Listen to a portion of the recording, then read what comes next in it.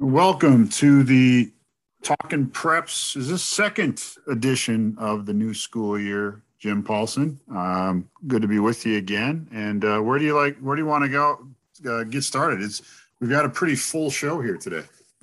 We're jumping right into it, huh, man? We're getting right down to business. There's not going to be any pithy little intriguing small talk, which I don't know that I have anything pithy to say anyway. But all right, let's get to the business. What I want to talk about is what I've been focusing on for a good part of the week is the football game coming up on Friday night at TCO Performance Center, the Vikings home base, St. Thomas Academy and Cretin-Derham Hall, a resumption of long-standing private school St. Eastside Catholic school rivalry that hasn't been played since 2004. I think they played twice in 2003 and 2004. They haven't played since. And it's a really big deal on the east side of the river. You're an east sider yourself, a Johnson kid. What do you feel about Cretin and St. Thomas resuming this rivalry? First of all, I'm a Johnson kid, which means I'm east side. Anything else is East Metro. There's east side, and that's a very specific designation. Everything else, East Metro. So let's just first of all get that straight. Second of all, I had gone back. We were talking the other day and looking at the St. Paul Conference, the St. Paul City Conference archives. I found their last game that they played against each other was 1991. Was there a more recent time that St. Thomas and Cretin-Derham all played? Yes, they played in 2003 and 2004. And I talked to Dave Zebarth yesterday, the former St. Thomas football coach, and he said Cretin whacked them both times. So there was obviously a non-conference game, but they weren't. But those are the last two times they play. Okay. And before that may have been a resumption from 1991. And when I was going back, because St. Thomas Academy was in the St. Paul City Conference as of 1986, and then they were gone, even though they played a lot of those teams. Cretin-Derham Hall used to be a St. Paul City Conference team too, and they were much more recent before they left. Yeah, well, they got booted out in 2002. Matter of fact, speaking of Johnson, it was Johnson, played Cretin on a Thursday night. It was the night of my bachelor party.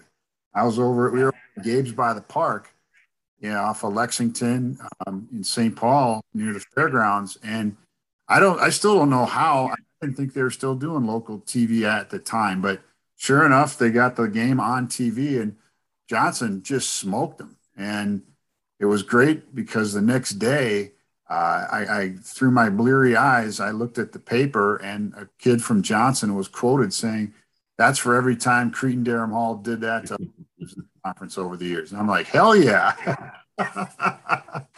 So that was Johnson had some players, man. You've talked about those guys, Tommy Reynolds and Thomas DePay. They had some players. Yeah. This was a few years later than that, of course. I think this. I can't even remember some of the key components on that team, but yeah, I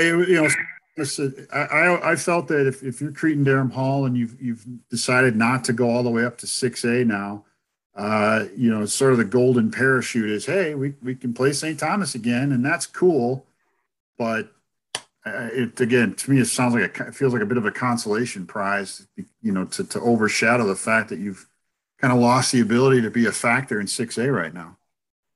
Well, the Cretin's enrollment is about as low as it's been in a number of years. I think it just dipped down under 1,000. They've usually been sitting somewhere up around 1,200, 1,300. When I talked to Phil Archer, the athletic director, who was also a great football player at Cretin, by the way, an alumnus. Oh, yeah.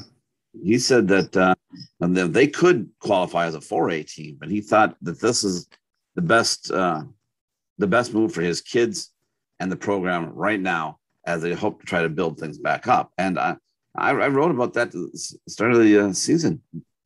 Losing doesn't really get you anywhere. I mean, there's a lot of lessons to be learned in losing. We all like to wax poetic and be philosophical about things you learn in a loss. But the truth is, no one likes to lose. And it's hard to develop a program and rebuild a program when you're sinking. It's hard to really inflate yourself and get back up. So I guess I don't not understand them.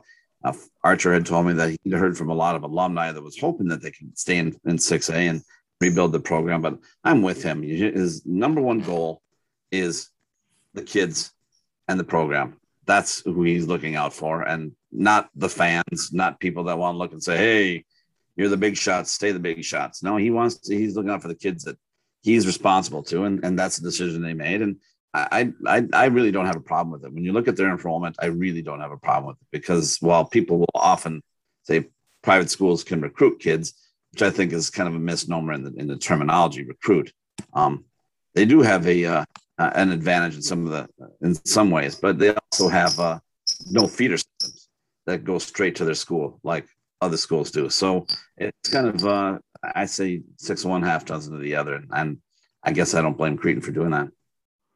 Well, and let's keep the focus on this matchup. I mean, St. Thomas Academy, I saw them play at South St. Paul. They weren't quite themselves. They were missing some people, and I think they used 3 different quarterbacks that night. Then they came back the following week and had a much better showing. So I think they've got a kind of better sense of what they do well, and they should be playing well. Meanwhile, Cretin-Derham Hall is 0-2, so we'll see if they can use this week as a bounce back.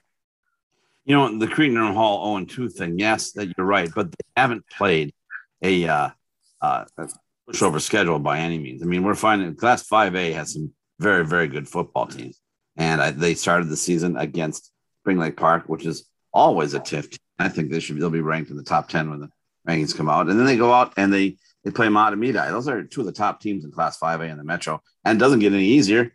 And now they go out to TCO and play St. Thomas Academy. Now, this is supposed to be a home game for Creighton, but it's at TCO, which is right out there in Eagan, just across 494 from where St. Thomas Academy is actually located. So I got to believe you'll get just as many, if not more, St. Thomas Academy fans there. I was out at St. Thomas Academy on Tuesday to talk to the coach and some of the players, and there's a lot of excitement surrounding this game. You know, they do have, I'll be writing about this on Friday.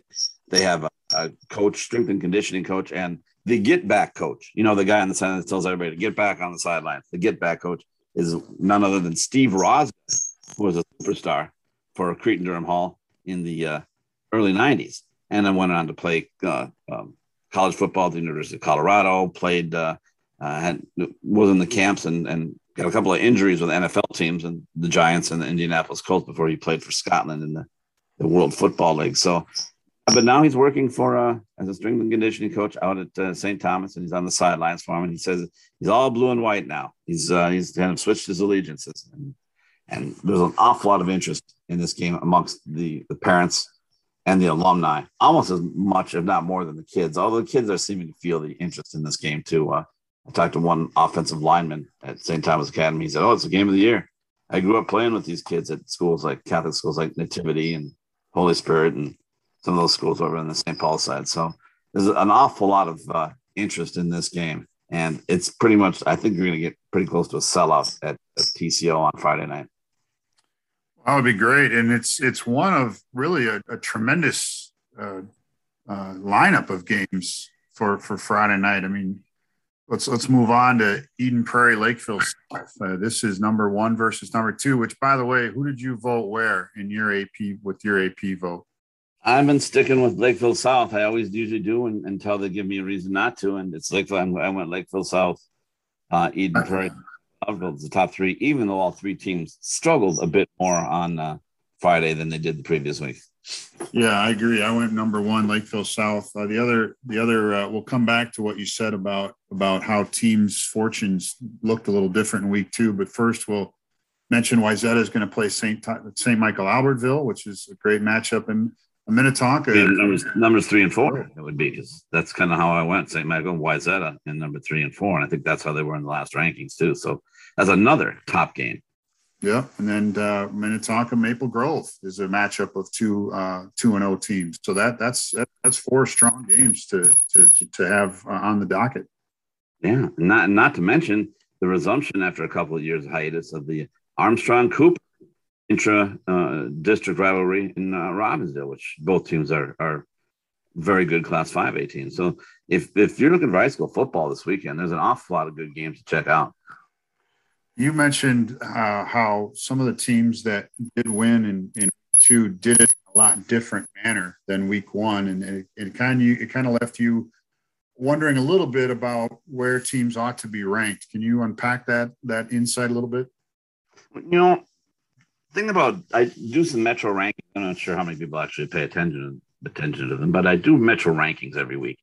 And preseason rankings, I admitted, is just kind of a somewhat informed. I'm not going to pat myself on the back too much. A somewhat informed guess at the start of the season.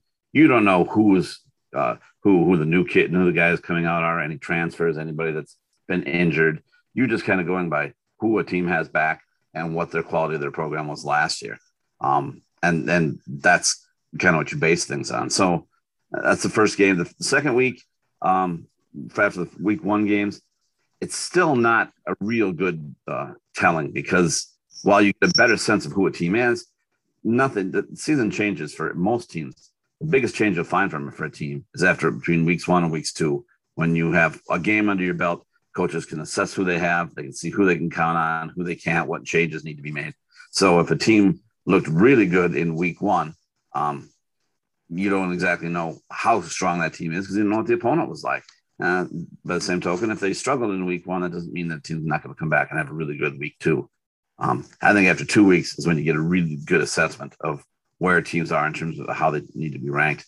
And that's kind of what I was talking about. But so far, my early season rankings are holding firm. I haven't changed any of the top, I think, 7, I believe, at least 6 for the first 3 weeks. The Metro rankings has been Lakeville South, Eden Prairie, St. Michael, Wayzata, Rosemount, and Shakopee, and they've all held serve. Yeah, it reminds me, a couple of years ago, I wrote about one of the football coaches had said that the biggest jump a team makes in a season is between weeks 1 and 2. And I thought, wow, that's a pretty bold and broad statement. So I unpacked that a little bit back in September of 2019, and they just, they look at a number of factors. You get to see what you have your best players out there on both sides of the ball. You get to see what did and didn't work. Start moving players around.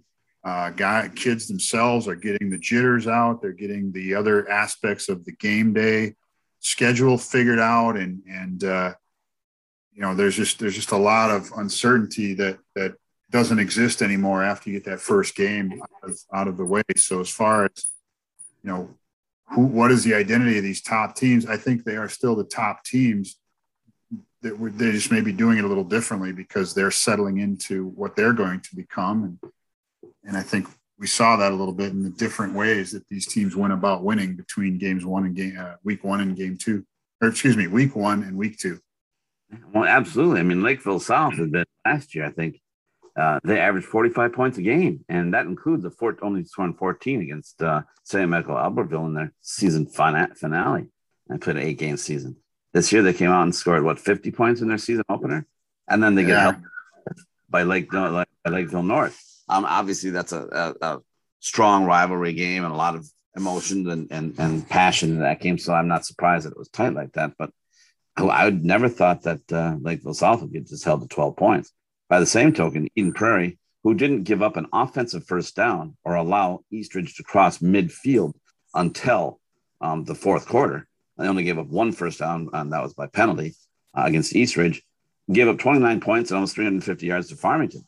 And this is a Farmington team that had to replace some stud players last year, including their quarterback, and has a brand new coach. So it really makes you wonder where these teams really are at this point of the season.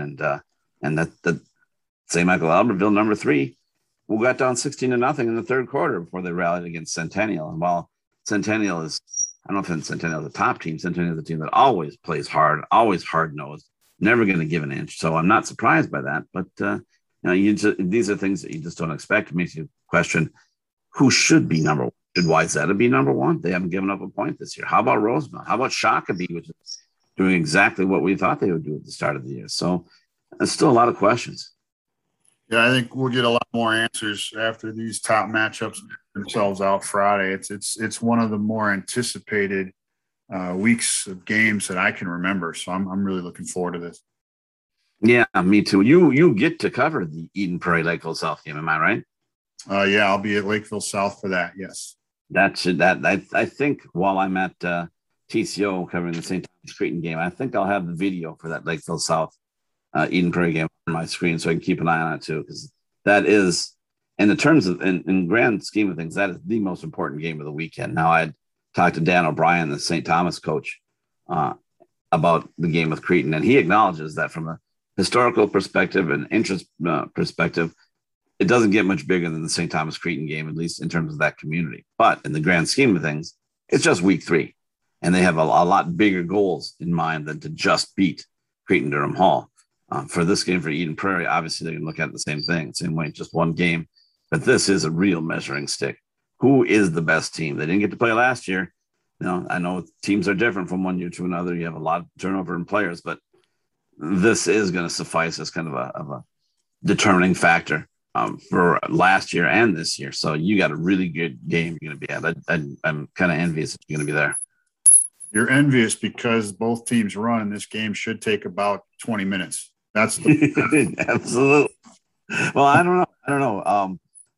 They both have decent quarterbacks. I mean, and they're willing to throw the ball once in a while. So I'm Mike Grant is always willing to throw the ball on more than you think he is, even though they do play that physical pounded down your throat football. Lakeville South can do the same thing. That's the thing. Two teams with very, very similar styles.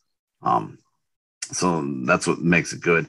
The Minnetonka Maple Grove game really stands out to me too. Minnetonka has coming back from a couple of subpar years, 2-0. They've given up 10 total points this year against Maple Grove, who I thought, according to what I'd heard from Matt Lombardi in preseason preview, that they were a team that was going to have to lean on its defense a little bit while the offense gelled and came around. And so what has Maple Grove done? Gone out and scored 105 points in 2 games and averaging 50-some points a game. So I didn't expect that at all. This should be a real fun game in Minnetonka and Maple Grove. Yeah, it all sounds good. I mean, I'm looking forward to the whole thing. I'll be watching. You said you'll be watching video. I'll be looking at TweetDeck with great interest as the updates roll by from these great games, and it's going to give us a lot of fodder for conversation going into next week. And if I could transition here, speaking of big games, we'll cross the spectrum now to girls soccer. Last night, Minnetonka ventured over to Edina for the first of 2 meetings in the Lake Conference, and what's most likely going to be the first of 3 meetings, since these 2 teams always find a way to hook up in Section 2 and in the finals. And last night, Edina wins 5-1, which, when you have teams of the caliber of Minnetonka and Edina, I didn't expect either team to win by 4 goals. That was a bit of a surprise. No. I talked to the Edina Katie Affel today, and I said, well, what, all I see is 5-1, break it down for me. And she said, well, it was a deceiving score. She said, Minnetonka actually led. They had the first goal of the game. Edina then had come out well and was unlucky to give up that goal. Well, that put them back on their heels a little bit, and they didn't tie it up until about 10 minutes to go in the first half. And then it was a 2-1 game until I think around the last 10 minutes of the game. And then, something happened, the floodgates opened, and Edina, wins at 5-1.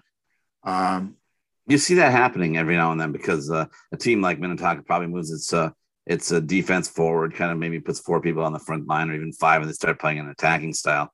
And if a good team like Edina can counterpunch, then they're going to get some odd man rushes upfield. So it's not surprising that a team like Minnetonka might lose 5-1 simply because I believe it. I would venture a guess by looking at it and what you said. I think that they changed their offensive attack, trying to get that equalizer.